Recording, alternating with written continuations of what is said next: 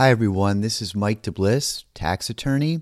In this podcast, I'm going to discuss the specific instructions for the streamlined domestic offshore procedures.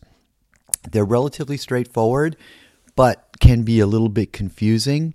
So what I'll do is I'll address each requirement one at a time, beginning with the submission of complete and accurate amended tax returns. So the IRS requires that the taxpayer submit complete and accurate amended tax returns using Form 1040-X for each of the most recent 3 years for which the U.S. tax return due date has passed or the properly applied for extended due date has passed. So let me just give you a quick and dirty example to understand what that phrase means. Let's suppose that and let's specifically focus on tax return year 2017.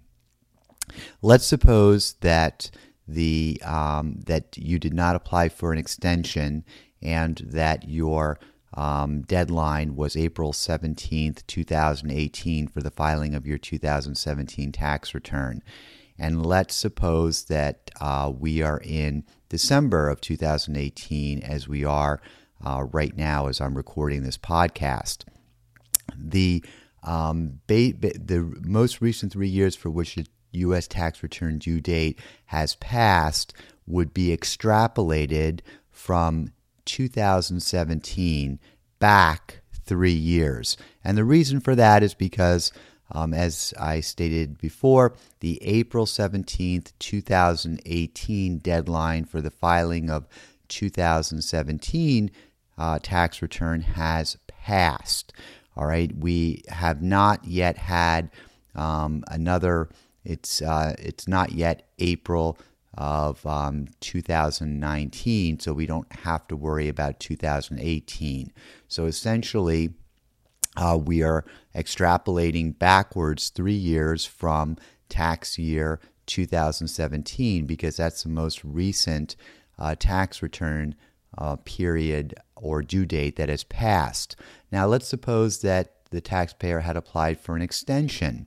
Well, mostly tax return extensions are granted in 6-month intervals. So to the extent that the taxpayer had applied for an extension and one was granted, that would take us to October of 2018.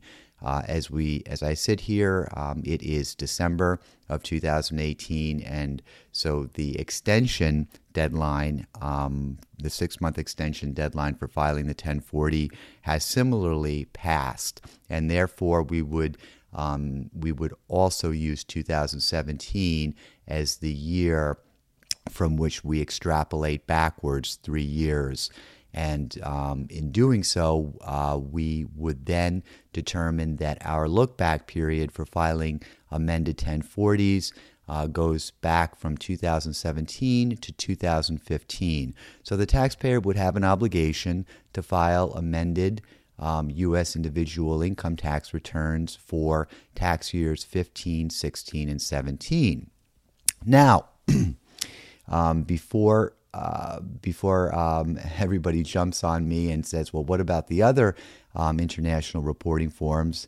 I'm going to address them right now. The IRS requires not only that an amended tax return be filed for the most recent 3 years for which the U.S. tax return due date or applied for extended due date has passed, it also requires that any other international information returns that should have been filed and that hadn't be filed along with the amended U.S. individual income tax return. And those two would have a 3-year look-back period. Now, I'm not talking about FBARs right now. I'm talking about other IRS international information returns. And by that, I'm referring to Forms 3520, 5471, 5472, 8938, specific foreign financial assets, Form 926, and 8621. There's also a caveat here where the IRS says that even if these information returns would normally not be submitted with the Form 1040 had the taxpayer filed a complete and accurate original return, they must still be filed. So again, even if these information returns would normally not be submitted with the Form 1040 had the taxpayer filed a complete and accurate original return, they still must accompany the amended U.S. individual income tax return. And again, those are referring to the other IRS International reporting forms, such as 3520, 5471, 5472, 8938, 926, and good old 8621 for the PFIX. Now, moving on to number 2. This is kind of like a housekeeping bit. The IRS wants the taxpayer to include at the top of the first page of each amended tax return the name of the program, namely Streamlined Domestic Offshore, and they want it to be written out in red ink. So at the top of the first page of each amended tax return, it is absolutely essential that the words Streamlined Domestic Offshore appear in red ink. And the reason why is that the IRS, we don't want the IRS, and the IRS doesn't want the IRS to think that these forms are just being submitted as part of a delinquent disclosure. It's critical to ensure that the IRS is aware that these returns are being processed through the Streamline program, and only if the words Streamlined Domestic Offshore appear written in red on the first page of each amended tax return will the IRS know that these returns are being processed through the streamlined procedures. Now, moving on to number 3, certification by U.S. person residing in the U.S. This is known as Form 14654 and is the Streamlined Domestic Offshore Submission Form. It's a certification form that requires the taxpayer to certify 4 primary things. And this is very, very important. The first is that the taxpayer is eligible for the Streamlined Domestic Offshore procedures. The second is that all required FBARs have now been filed. The third requirement of the certification is that the taxpayer certify that the failure to report all income, pay all tax, and submit all required information returns, including FBARs, was the result of non-willful conduct, meaning that it was an oversight and that it was not intentional. We typically do what's called a risk assessment to ensure that the conduct does not fall too far on the willful end of the spectrum than it does on the non-willful end of the spectrum. And the reason being is because this is a one-shot deal. If the IRS were to call out the taxpayer, so to speak, for on the basis of the conduct that was involved, then they could reject the streamlined submission altogether.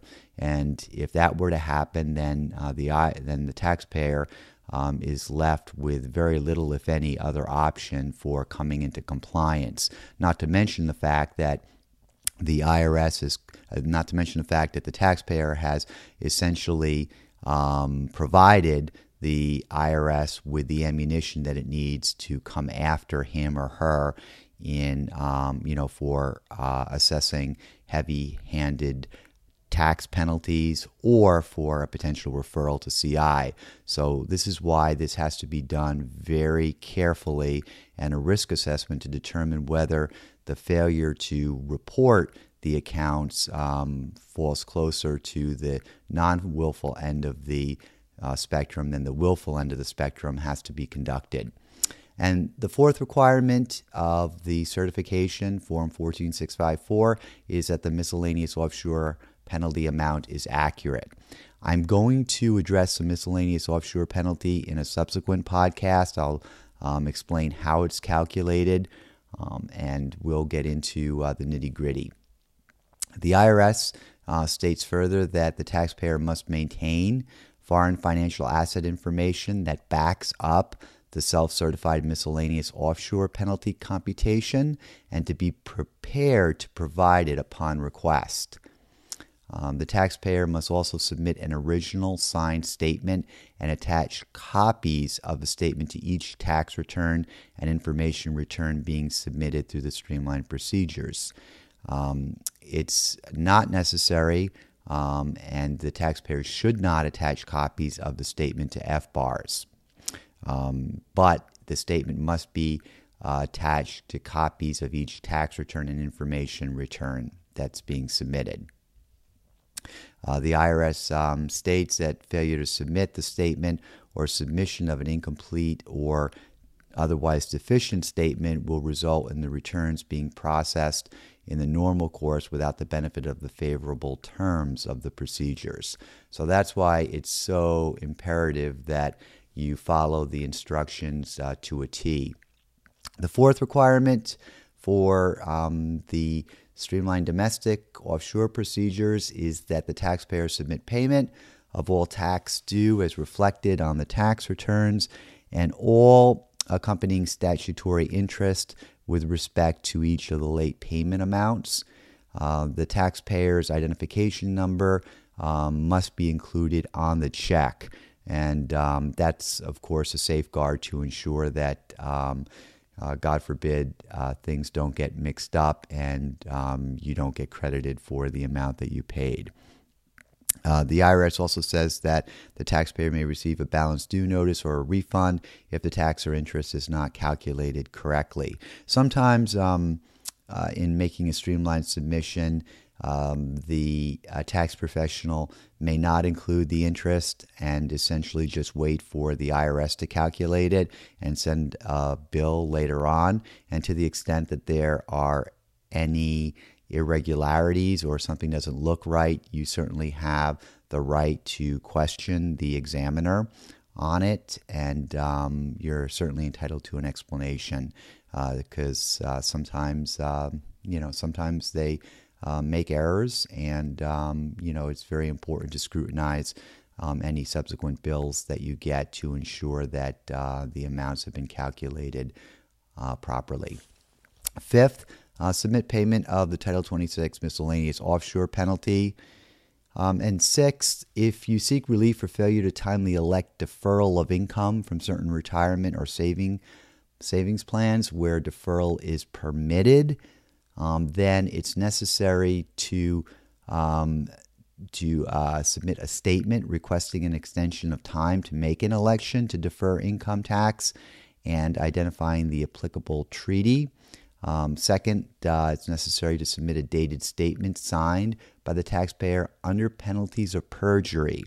And in that statement, the IRS requires that the taxpayer describe the events that led to the failure to make the election, the events that led to the discovery of the failure, and if the taxpayer relied on a professional tax preparer, the nature of the advisor's engagement and responsibilities. And that's basically what's required when the taxpayer is seeking relief for failing to timely elect deferral of income from these retirement or savings plans. 7, the documents that I've described together with the payments have to be sent in paper form. So they have to be printed out and shipped out. Electronic submissions will not be accepted. The address to which they must be sent is IRS 3651 South, Interstate Highway 35, Stop 6063, AUSC, and it has to be made attention, Streamlined Domestic Offshore, and that would be Austin, Texas, with a zip code of 78741. Now, last but not least, when it comes to the FBARs, the IRS requires delinquent FBARs for the most recent 6 years for which the FBAR due date has passed. Keep in mind that there's an automatic extension if the taxpayer failed to meet the deadline, the standard deadline for FBAR submission. There's an automatic 6-month extension, which brings the FBAR due date to October of the year following the year that is being reported. So, to the extent that the taxpayer had foreign bank accounts, say for example in 2008, in 2017, the due date, the new due date that is, would correspond with the due date for filing of the 1040, which would this year have been April 17th of 2018. If the taxpayer missed that April 17th deadline, there's an automatic extension, meaning that the taxpayer need not make a formal request. It's automatic. The 6 months just kicks in automatically. So now, as this podcast is being recorded, it's December of 2018. So what we would be dealing with here is a situation where 2017 is our last year, and we would extrapolate backwards from 2017, 6 years, to come up with our 6-year disclosure period for the FBAR. And so if we go backwards, then we just simply count backwards 6 years from 2017, and that would take us from 2017 to 2016 to 2015 to 2014 to 2013 to 2012. So we would have to submit, as part of this streamlined domestic submission, 6 years worth of delinquent FBARs from 2012 to 2017. Now, you're required to file these delinquent FBARs electronically at FinCEN, because keep in mind that the FBAR is a creature of the Financial Crimes and Enforcement Network. It's not a creature of the IRS. The IRS, however, does enforce the FBAR. On the cover page of the electronic form, the taxpayer would select Other as the reason for filing late. Automatically, what gets populated when you select Other in that menu tab on the cover page of the FBAR is an explanation box. And in the explanation box, you would enter streamlined filing compliance procedures. Essentially what you want to do is to file electronically, but it's also necessary to print out the forms and the FBARs and submit them along with all the other documents required for a streamlined submission. So hard copies are essential here. If you have any questions, feel free to hit me up anytime.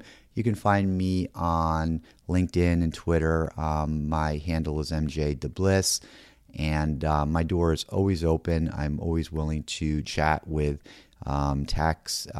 taxpayers, as well as tax professionals, accountants, CPAs, enrolled agents, to help them navigate the choppy waters of the submission process.